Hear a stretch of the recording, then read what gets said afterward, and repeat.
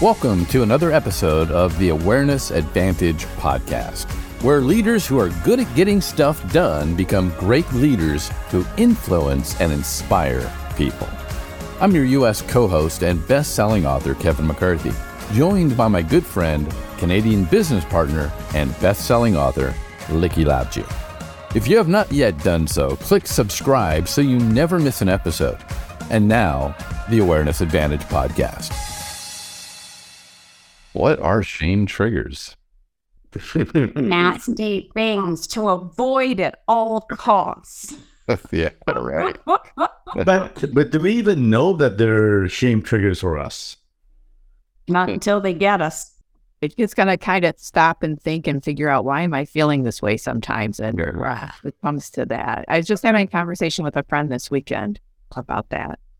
Yeah, you just don't know. It just like, I don't know, for me, it just creeps up on me. It's like all of a sudden, it's just like, heck. And then I have to really like backpedal and figure out why I reacted how I did. And yeah, like, oh, that's what that is. Yeah, I suspect most of us, if not all of us, but I'd say most of us probably deal with shame at some level in some areas of our life. At least that's in line with what I'm reading and what I study about it. I don't know how true it is. I didn't do the empirical studies, and it can be small to overwhelming, right? In fact, there's levels of shame, and toxic shame is probably one of the worst. Yeah, the good description is guilt is I did something wrong. Shame is I am something wrong. Mm-hmm. Yeah. I think healthy guilt is good, actually. Mm-hmm. And I think if you ignore the little guilt things, eventually it turns into shame. If you deal with a guilt level, you don't have to worry about shame. Yeah. But Mark, can you say that again? Guilt is what? And shame is what? Guilt is I did something wrong. Uh-huh. And shame is I am something wrong. So guilty, if I did something wrong, I can correct that. I can make that right. That's not a problem. But if I am something wrong, then I don't feel like I could change it. I can't do anything about it. And so then what we do is we try to start covering up that shame. And when we start to try and cover the shame, we cover it with pride. So pride either puffs up or it's covered up. So if we're walking in shame, quite often we don't want anybody to see it. So we'll either cover it up by, putting facade on or acting, inauthentically, or we'll be the most arrogant person in the room so nobody sees that shame. I often say, if you show me the most arrogant person, I'll show you the most insecure. Mm-hmm. Confidence is not arrogance. That's different, right? So anyway, I do a whole workshop on shame. So sorry, I'm all of a sudden pouring all this out. But this is great because we'd love to hear more about it from you. Because the thing is people, shame will cause you to actually create narratives in your mind about who you are and how others perceive you. So your filters are all off. And so somebody could say something very innocently and you take it like it's the end of the world. And so shame's a very pervasive, it's like a really bad weed. It just keeps going. Mm-hmm. You need to pull it up. The programming around that starts really early too. Like, instead of you did something naughty, you are a bad boy or a bad girl, right? Like it starts from the earliest words. Yeah, and Brene Brown says that we live in a shaming society. We're driven that way, right? We're wired. We just go in that direction. I was thinking about that driving yesterday, and I inadvertently shamed another driver. I mean, I didn't do anything. They cut me off. I said a few expletives, and I realized after that, I was like, what I just did was actually shaming that person, even though I didn't say anything to him. But it's kind of the action, right? And then I came to my senses and realized, well, I'm that guy too. So I've cut plenty of people off. Yeah, it's so hard to see at times, when we're shaming people. But the most we shame is our kids often. That's why people grow up with shame, is because they've been shamed. And I think there's behavior performance. I think it's because most times we try to deal with behavior rather than the emotions behind the behavior. So the psychologists, they call it shadow material. We actually develop a persona within ourselves to try and cover that shame up. And so literally those parts of us that we were told are not good, we cut out, but we can't leave those gaps in our personality. So we backfill them with something that we think is more appropriate or more accepting by others. And so that's why it's hard to even know you're in it because of that reason. So what I'm hearing is that the behavior shame is not known to the person who's shaming. that's right. Yeah. Or receiving. Yeah, receiving for sure, because you said pride, but there's also blame. When you feel shame, you start blaming. Oh yeah. Yeah. Deflection. Yeah. Blame, regret, resentment, all of those come under anger. Actually, that's where I started learning about shame, was when I was teaching an anger management class. A lot of anger actually comes from shame. It doesn't come from, you get triggered, but the trigger happens because you've got shame beneath the surface. So, I was walking out of a superstore yesterday, and there was a dad with probably a 7-year-old boy and a 2-year-old in his arms. And I guess the 7-year-old boy wanted something at the cash out register. And he just yanked on him outside, just yelling at him, "I've had enough of you. You're done. You're done. You're done. You're done." And the entire parking lot can hear this, right? And I wanted to just go up to him and just say, "Casey, are you okay? It's okay. Dad doesn't mean it. He's just having a bad day." yeah. Just because I can just imagine what little Casey's feeling now. I'm done. I'm not worthy. I don't belong. I don't deserve anything. Yeah. And the dad was probably just having a bad day. He probably got a bank statement with no money in it, and he had to go buy groceries, Yeah, or he was embarrassed by the boy's behavior, and that's a lot of times we could because we're embarrassed by somebody else, even in the workplace. Work embarrasses us, and so we shame them. Yeah. But I thought about it. If I would have gone up, the dad would have reacted in such a aggressive manner to me. Why are you getting involved? So I wasn't going to do anything. But, all these emotions went up because you're seeing something occur right away. You can see this kid's life change in front of you just by that one moment. I know. And Dr. James Dobson did a study. He's a child psychologist, and he did a study, and he says it takes 7 positive words to negate 1 negative one in a child.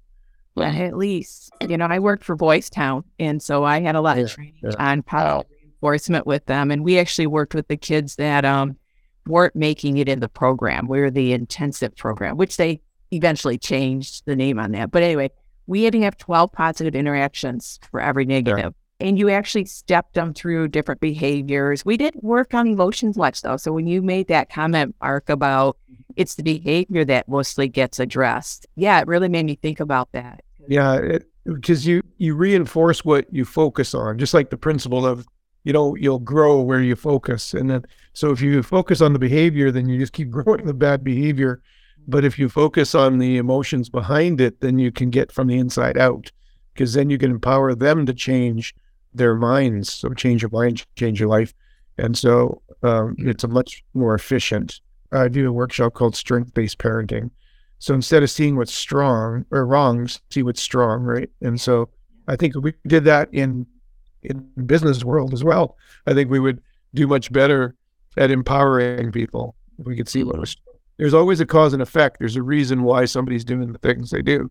And so for children, they act in the way that we teach them that they'll act to get their own way, to get their whatever. But no matter what you're doing, you're rewarding whichever behavior you're addressing. right. So Exactly. that was one thing I really did learn, is like, don't pay attention to the negative, and just, we would sit there. It's like you're like waiting, like, please do something positive so I can address that. And we can ignore all this other noise that's going on. So yeah. And see that little boy, Likky, I always say contrast behavior from personhood. So, if dad had said, "Hey, you're a great young man, what's wrong? There's got to be something off because you're not just acting this way for no reason." And so, So it's not okay to be acting this way, but I'd like to know what's going on in your heart so that I can help you. Yeah. And that's a whole different parenting style that will get better results. But it would also in the workplace, if managers would also do that. Yeah, I wish I would have had read Carol Dweck's book before I raised my kids. Yeah. So, she focuses, she's the same way. She's like, focus on the effort, not the results, right? Similar kind of concept. And then that fixed mindset, I'm going to give it my twist on it. But what she talks about with fixed mindset is, we're protecting what we have because we're not quite enough. Yeah. So that's the fixed mindset, right? It's like if you tell me, I'm not enough, I'm going to protect that because it's dealing with my self-esteem. But if I am very comfortable, I have a growth mindset, then it's okay if I'm not enough. I don't even know. Maybe I'm still working on it. I don't know where the limit is. If you are in leadership at any level, from frontline manager to chief executive, Likky and I would like to invite you to join the conversations in our live virtual studio audience every Thursday or any Thursday that you are available from 8 a.m. to 9 a.m. Pacific time. For more information, please visit us at blindspots.vip/audience. That's blindspots.vip/audience. Now, back to the program. Yeah, isn't that, that goes in relationships as well and goes in work relationships? Even your relationship with yourself. That's a whole new conversation right there, Mark. Yeah. Let's not push the limits. Yeah, not today. Yeah, let's not get too personal here. That's after 4 o'clock conversation, not early in the morning. I was inspired to open the Dare to Lead for a second to a page. I have more bookmarks than yours. I like to keep my books nice and neat and orderly. My perfectionism would not allow those little yellow and pink. I wasn't trying to shame you there, Kevin, at all. I'm horribly shamed right now. That's too far. Ironically, she talks about all these things that show up in the workplace that are a cover up for shame.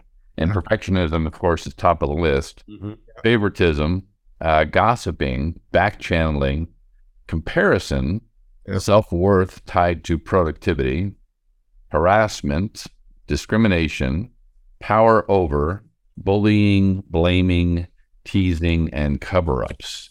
That's a big list. And, what workplace doesn't have all of those things going on at some place, some point or another?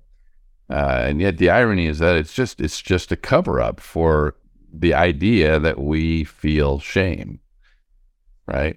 Remove the shame from the office and all of those things will collapse. Mm-hmm. Yeah. I think that's Brené's platform, right? Part of it is we have to have these conversations about shame because that's at the core of what the real issues are, right? When COVID hit, my keynote business just tanked for obvious reasons. And that threw me into a spiral. I didn't, so I went and got some counseling, saw a therapist, and we talked about shame triggers, right? And what happened is I recognized he had me write out a whole list of, categories like Brené has in that link that Likky put there. Different categories, what are your shame triggers in these categories? And I was telling Likky before we started that I dropped out of college. The studying just kept getting in the way of my partying, so something had to give. And so when I was in COVID, I was looking for a job. I was trying to figure out, okay, I don't want McDonald's. I need something that challenges in me intellectually and meets me where I was at in my career. And so I was looking at all these help ads, and so many of them like requirement is bachelor's degree minimum. And whenever I saw that, it was that shame trigger. It was like, I knew it. I'm just not good enough. Yeah. And I'm still pissed about that. It's like, what a stupid idea. Minimum requirement of bachelor's degree. It is. Unless it's a specialty. Yeah. There's no getting around it though. My boys are in college. One's done and the one's finishing up. I hope he's finishing up. He's supposed to be writing a paper this week to finally be able to get his degree. And I'm like, you just have to have that piece of paper. Okay. You just spent 4 years. just get the piece of paper. And he's just like, what is the big deal? I'm like, you have no idea how many jobs that is just the minimum to not even look at your resume. You know, it just, it doesn't even matter what your degree is. You just have to have it sometimes, you know, crazy. Right. Oftentimes it doesn't matter what your experience level. You could be the most highly qualified individual for that position, and they will just reject it instantly because you don't have that piece of paper, which now we get into a whole talk on that, the stupidity. Let's say that's another whole conversation. Maybe that's next week. Let's see if we can solve that world problem. I think that's part of the societal shaming piece.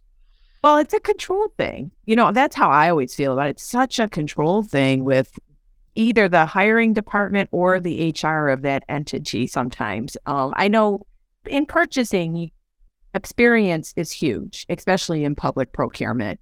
So I know I've always had to work with my HR people saying, hey, you know, if they don't have a degree in this, I'm okay with that as long as we can show experience. And I can, you know, list what type of experience applies. And they're like, as long as I can do that, they were always receptive to it, because I can't limit it to somebody with just a degree. Yeah.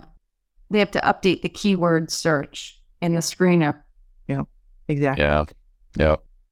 So I have a question for you guys on some of the stuff we were talking about focus on the effort and not the result. And the reason I'm asking about this is my niece, who is 16, is competing at the world finals for BMX racing. And she just finished her races, and she only made it to quarterfinals. And my sister said she's just devastated. And I'm like, oh my gosh, you've got to be kidding me. She is one of 4 16-year-olds from the United States. And she was into the top 20. And I said, I realize it's a huge disappointment for her, but we got to focus on what she's accomplished. And so that really helped me to really focus on that one has her effort in her training, and what has she done to get there is kind of what I need her to get focused on. Right. Oh my gosh, she's there and she's with all these international athletes. I'm like, she can get to know some of these people now. She's got time to just relax now, even if she didn't come home with a medal. Yeah, that's great to me. And, you know, it's interesting. I was having a conversation with my partner about this. So she's 16. So about 20 years ago, the school system changed, and they did the participation awards as opposed to competition awards. But it seems like your niece has still got this competition in her. Oh, yeah. And does that come from parenting style? Right? Yeah. And yeah. Okay. So there you go. Right. Because her and I were having this conversation. I said, you know, participation is great. I think that's incredible the way they've raised the change that, but once you make it to a level, then competition starts. But it's up to the individual child to choose that, not for the parent to push it. But it's hard for the parent not to push it, because all of a sudden they're seeing this golden child go out there and saying, yay, university's been paid for. But it's the worst thing you can do to a child, right? So, yeah, I know 1 in 4 in the U.S. That's incredible.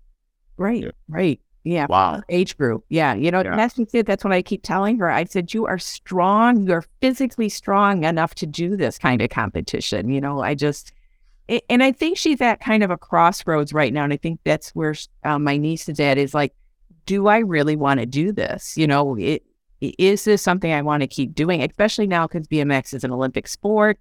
A lot of colleges have it as an Olympic sport. So, I mean, that's her next step. And I think she's starting to feel that pressure of, what do I really want to do next? And I don't know how to help my sister guide her with this. You know, and that's, Yeah. Redirection to the effort and to what the successes were, because that was successful. That was not a failure. And maybe redefining what success is. Like, you know, it's doing the best you can with what you have. So you took what you have for strength, for training, for everything, and you did the best you could. Then you can be happy with your results. And if you want to go further, then you can do the same thing. Look at the training pieces or things that you were missing that you didn't even know you were supposed to be doing, or is it just more practice? You know, if you love it and enjoy it, then keep doing it. And if you don't feel the pressure you have to perform. Yeah. I think for a child, if it's an internal drive, because like my son, is a world-class drummer. And I never had to tell him to practice once. I never had to tell him to get down there. You go practice, young man. It was the opposite. Hey, it's time to get off the drums. My head's hurting. It's like, but he just has a drive to this day. He's 38 and he still has a drive. He still practices like he's trying out for the Olympic drummers team, like he's just, because it's an internal drive. So my job was to facilitate that. It wasn't to tell him it was right or wrong. It was to facilitate. I made sure he had the drums. I made sure, he got him to where he needed to be for all that kind of stuff. So in the same way, if she had an internal drive to be excellent at BMX because she loved it so much, and now all of a sudden, wow, I'm actually at this caliber, but then she saw people at a higher caliber and just say, look at what you did without what they have. And if you still have that drive, you keep going for it, but don't ever think that you weren't enough. Yeah. Okay, good. Just takes lots of redirection and words of affirmation. Yeah. I was also going to add to that a layer of helping her focus on all of the character that has been built in this process, right? Like she has incredible resilience and, tenacity and persistence, and the list just goes on. Discipline, right? I mean, you don't get to that level without having developed, significant areas of strength and character, right? Discipline. Yeah. So you maybe help her see that.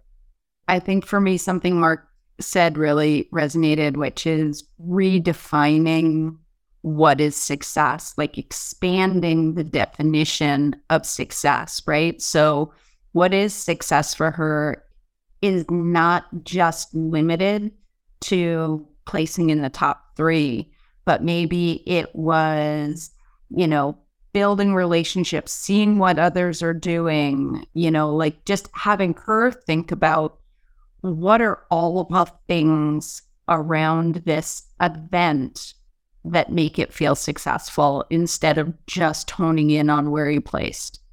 Thank you. There. Mm-hmm. And then the language your sister uses is key as well. Yeah. Right. That's the best way you can help her is by helping your sister. Yeah. Right. It's not always, it's sometimes tricky, but you can help her with this as well. Yeah. Just don't shame your sister while you're telling her not to shame. We've talked about it a few times because it's really hard to, focus on what the kids enjoy. As long as you're having fun with it, you're passionate about it, I'm going to support you, and that's, I always struggled with that with my kids too, and you're like, you see it in them and you're like, oh, just a little more, but you're like, they've got to find it themselves sometime. But she, like my sister, she had texted me early this morning. She goes, she's going to be so unhappy she did not. I'm like, of course she's going to be unhappy. She's had high hopes. It's a huge disappointment to be out, but it's okay. She's still spectacular. And it's okay to feel that emotion. Yeah, it's okay to lean into it. It's okay to feel bad for a moment, but don't stay there. Right. Learn from it. You have a learning opportunity here. The other factors I always find with that I've discovered on hindsight, just having my kids all in sports and music, is that the people that won may have had better equipment. They might have had a $10,000 bike rather than a $5,000 bike. You don't know all of the and they might have had training that she was not accessible to. There's all kinds of factors. So you can't compare. You got to take your eyes off the comparison piece and just focus it on her effort and the things to accomplish. And this is her first experience at this level. What is the learning that comes out of this that can help her grow? And that was my thing with her. I'm like, this isn't the first time she's been to the world's level, but at this age group, as a 16-year-old, I just think it's now you're getting into that point where the next level is the next level. I mean, it's not for fun. I mean, it's for fun, but the competition just gets so real because everybody is to the point where they are training at a higher level. I think what she's feeling right now is she's like, wow, okay, now do I really want to be at this level? And what's it going to take to stay at this level? I think that's what my kids are experiencing right now. She's, really not knowing how to process it fully. It's and that's a good word, process it, because coming out of it is not the time to figure that out. Yeah. A couple weeks later might be the time to figure that out. Feel the emotions, work through it, but then tell her, you don't have to answer that question today. That's right. Just enjoy what you did accomplish, grieve what you didn't, and then assess it later, and then you can make that decision whether or not, because when you're all emotional after the fact is not the time to make the decision. That's why a lot of even professionals, when they have a bad result and they say, well, I'm going to retire, this is my last game, and then the next season they're back. It's like, because they felt like retiring in that moment because they felt beat up or whatever. But after thinking about it a bit, they see all the things they like and enjoy about it. Yeah. And the relationships and the other girls that she met there. And yeah, that's just it. That's what I said. I'm like, oh my gosh, now that she's not racing the rest of the day, she can go out and play and, rub elbows with everybody. I'm like, you don't get to do that very often. So I'm like, take advantage of it. Go and learn, watch the other ones compete and learn from them. Yeah. Go check out the other equipment, right? And see what the winning bike was. Nice. Yeah. Thank you. I appreciate it. I didn't mean to commandeer the conversation. No, it's all part of the conversation, because ultimately this still can boil down and fall back on shame if she doesn't process it properly. If you are in leadership at any level, from frontline manager to chief executive, Likky and I would like to invite you to join the conversations in our live virtual studio audience every Thursday, or any Thursday that you are available, from 8 a.m. to 9 a.m. Pacific time. For more information, please visit us at blindspots.vip/audience. That's blindspots.vip/audience. Now, back to the program.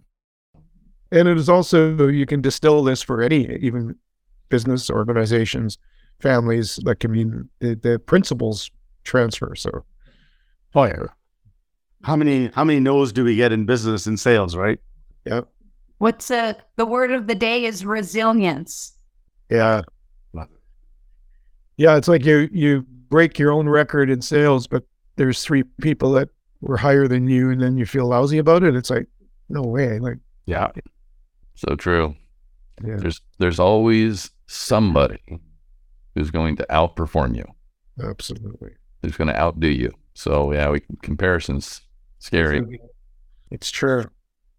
Well, and even if you are number one, there's always somebody chasing after you to be that number one. Yeah, nobody holds number one forever either. Right. Yeah. It's true. Even Tom Brady lost some Super Bowls. That is hard to believe, but it's true. I'm just amazed that BMX has actually got to the Olympics. Oh, it's just crazy. I'm like, how, why, what? Yeah. That's how I felt about it. I'm like, okay, whatever. It was just an odd sport to add. But, watching the competition this morning in France, I'm like, man, oh my gosh. Yeah, it's worldwide. At least it's athletic. Oh, yeah. Like some of those sports, it's like, that's not really athletic. It's like, I wonder how I got in there. But at least BMX, you got to be in good shape to do BMX. Yeah. That's so funny. Like, is curling really... Now, wait a minute. Have you tried to do that? That's not easy. It takes a lot of balance. Is playing pool really a sport? Now, wait. Yeah, we're getting into a sensitive area here, Mark. I couldn't resist. I'm not sensing any shame going on here at all. As I'm leaving Tuesday for 2 weeks in Vegas to the tournament. Yeah. No, yeah, I'm a referee. There's about 14,000 pool players that'll converge in the Westgate Hotel all over the world, and lasts for almost 2 weeks, different events throughout. And there's about 50 to 60 referees that are volunteering their time. They cover all of our expenses and stuff. And then I was honored a year and a half ago to make it all the way to the finals. So I'm one of the half a dozen that get to do the TV games, which is which is awesome. And then in May, I was on TV refereeing, and as refs on TV for the finals, it's a little different because we actually we rack the balls for the players. We are actively engaged, and they don't have to call us over to watch a shot. We're watching every shot, and then we'll just call it, right? So it's pretty intense. And I've done it a few times. And so if you know the game of 8-ball, when you rack 15 balls into the triangle, the 8-ball always goes in the middle. That's like anybody who's been to a bar knows how to do that if you've played pool. And I'm a referee, and I racked the 8-ball in the back row. I had no idea I did that. I just had no idea. And nobody caught it.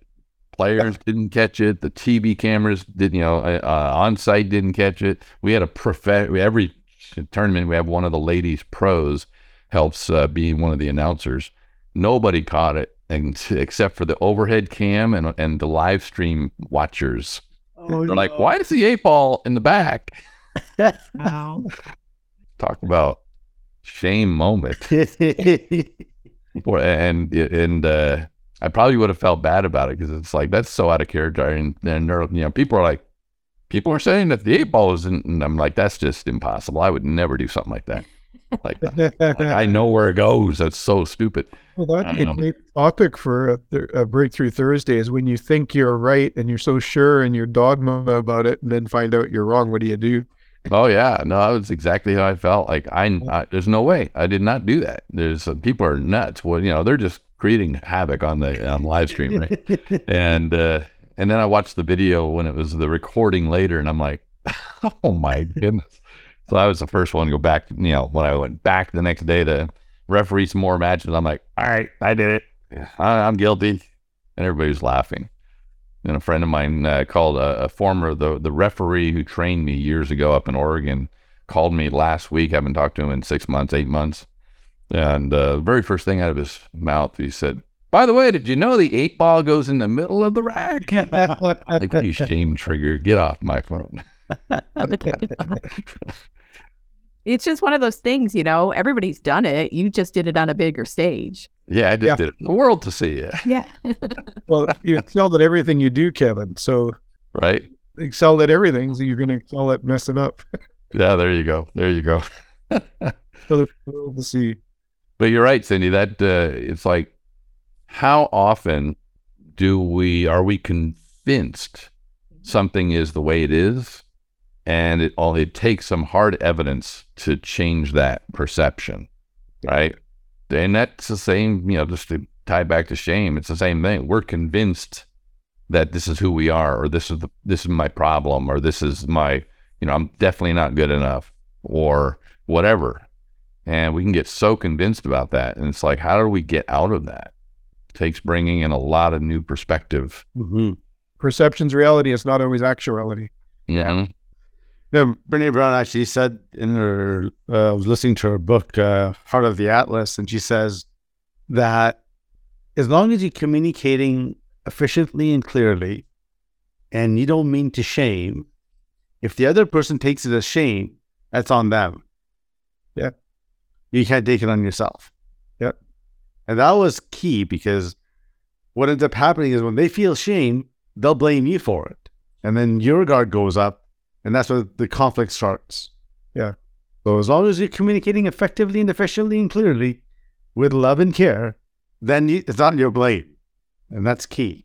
It's funny. I just had that happen to me today. I had to have some other supporting documentation from a department, and I just sent them an email saying, hey, you got to include this. And she kind of emailed me back, well, I did have that conversation. I'm like, I had no doubt you had the conversation. I just have to have the documented proof of the conversation to include it, and she's like, oh, okay, I'm good now.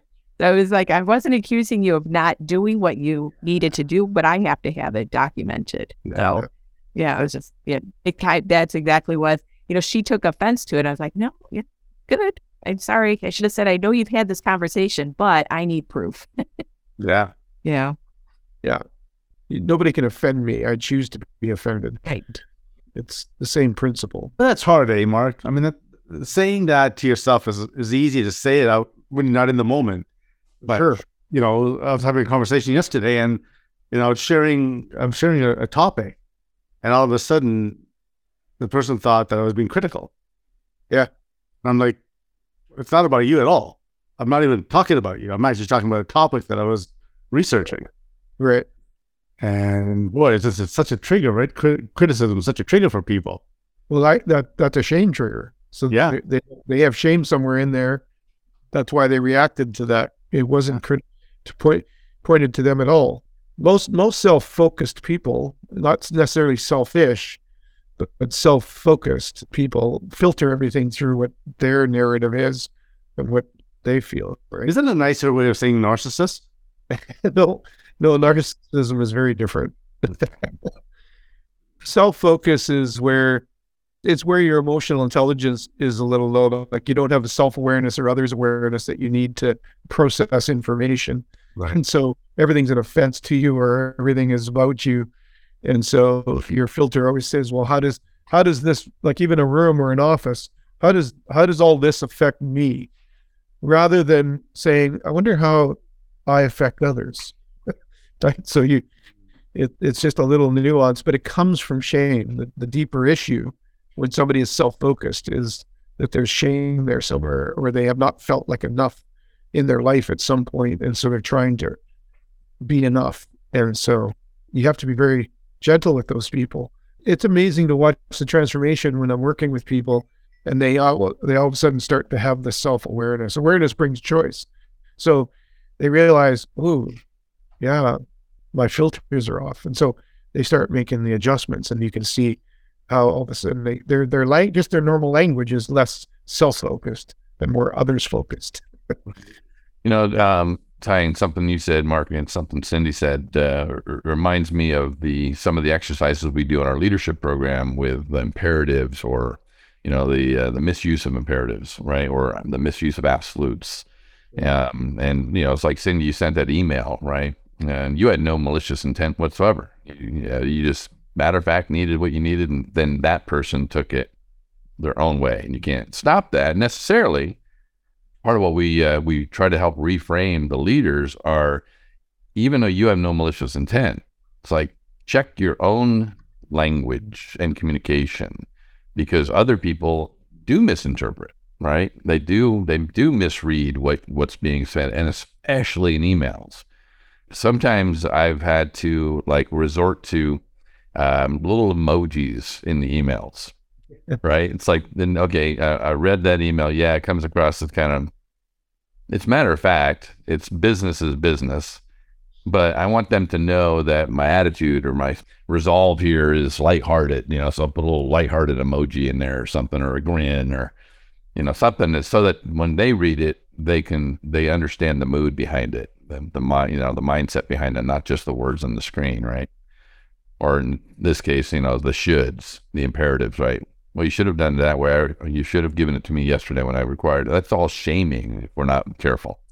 Texting and emails are the worst form of communication, in my opinion. Oh, yeah.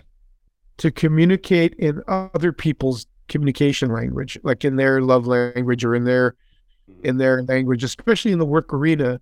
Like, as a leader, as a manager, how much responsibility do I have to make sure I know my people well enough that I know how to communicate with each one individually, like I do with my kids.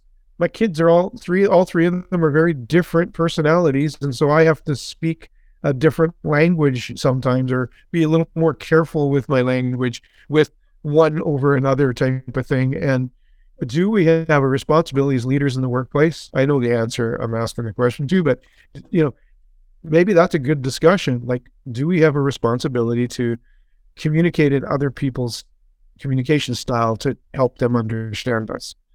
Well, I know for me, and this is something I'm learning and continuing to work on, if it's a one-on-one conversation, if I'm just sending the email to a single person, I absolutely, if I know they are a certain type of person and I know them, I will change the language of my email, because my emails are very direct. They are very direct.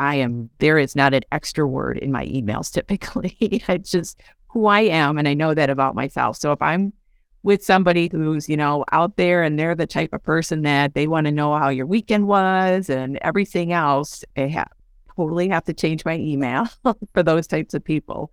And I do it. If I'm only addressing that one person, I will do my best to address That's where the personality styles and blind spots come in to help, right? Yeah. Mm-hmm.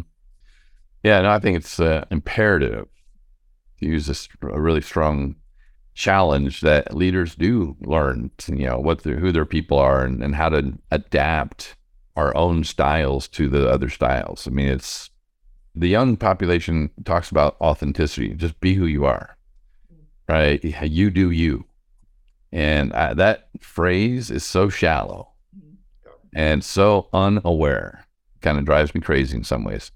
In fact, I should have took a picture. There's one of the hotel casinos here locally that has huge marquee out by the swimming pool that says something. I think it says, "You do you." And I was like, oh my word, seriously. It's because what we end up doing is we end up just being us with the lack of sensitivity to the fact that everybody around us is impacted in some way by us. And so why don't we learn to be more aware, first of all, who we are, and then more aware of who others are, and then learn how to adapt. And that's still being authentic if you know who you are. Authenticity brings humility, not the opposite. So that sign's not even true. All the people that are just being them are actually copying someone else in the media. I mean, think about it, right? Like they just do you, they're emulating somebody else that they're trying to be, whether it's Kardashians or Hiltons or maybe whatever it is, right? They've seen on TV. The whole concept of just do you isn't even, I think it's very destructive actually to society and to people's authenticity. I don't think just doing you is not actually authentic. No, it's not. I mean, if your tendency is to be a jerk, then just do you is saying it's okay to be a jerk, just do you. Whereas the jerk and you say you be you, now you're shaming them, right? Yeah. Well, here's the thing, right? Look at the age group that we're here. You bring in somebody a lot younger, they're going to challenge us on this conversation. Yeah. Bring them on. Bring them on. Yeah. Where are the young? They should be in these conversations. That's right. They should be. But look at the demographic of I'd like to see more younger leaders. And that brings up my other point is are we developing leaders that communicate in other people's styles and are others aware? We're not, right? And so our world's in trouble because we're not developing authenticity and self-awareness and others' awareness and emotional intelligence. But it's interesting you said that, Mark. My daughter, very much you do you attitude. Yeah. Yet very self-aware and incredible leader in a new position. Yeah. So it was interesting that I as you said that, I was thinking about her behavior and how she is, but it comes from a facade of protectionism, the you do you, for sure. But in the workplace, she's an incredible leader. Yeah. And maybe for her, you do you is, she can do that from an authentic place. But I'm just saying most of the people, generally speaking, that the whole movement to putting self first, and I'm not saying that we should not self-care. Don't hear what I'm not saying. I'm not saying that self-care is not important. I'm just saying that we've created a whole generation of self-focused people because you do you, but it's not authentic in itself. Yeah. The you they're trying to do is something they've seen somewhere or someone they idolize. And your daughter, and it could come from that projection thing, but I would say probably she has probably coming more from an authentic place where she has confidence in what she does. Yeah.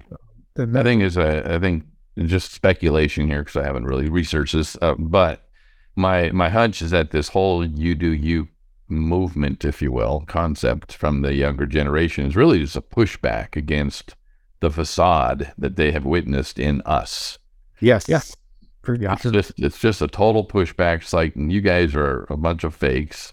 You pretend one way in public, but we know because we lived with you. Yeah. How you really are. For sure. And so they're just like, you know what? Let's just be authentic. Let's just do us. Let's not fall into the societal norms and stereotypes. But it's probably driven from maybe a good motive in many ways, but it's been misguided.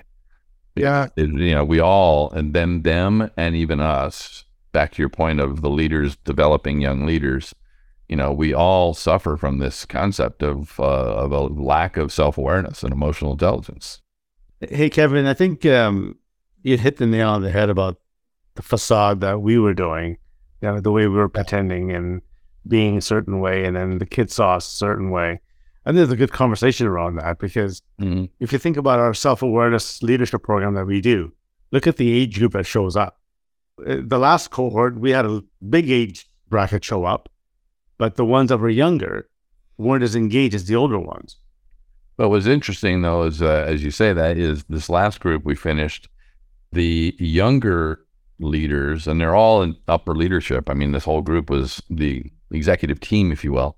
But the younger leaders there actually had huge breakthroughs because they saw for the first time their older, age-wise, their older leaders become vulnerable and become human and connected. And that was a breakthrough for them. So they're like, oh my gosh, wow. I mean, I can now feel okay about this because I know that you're struggling with that, right? So it's huge. So yeah, they need to see more of the facade broken. Thank you for listening to the Awareness Advantage podcast, brought to you weekly by the leadership team at Blind Spots Global, a multinational, multicultural leadership development organization specializing in transforming managers who are good at getting stuff done into great leaders who can influence and inspire others to achieve their best. If you have not yet subscribed, please do so now so you will never miss an episode. If you would like to join our live virtual studio audience and participate in the conversations, visit us at blindspots.vip/audience. That's blindspots.vip/audience. We hope to see you there.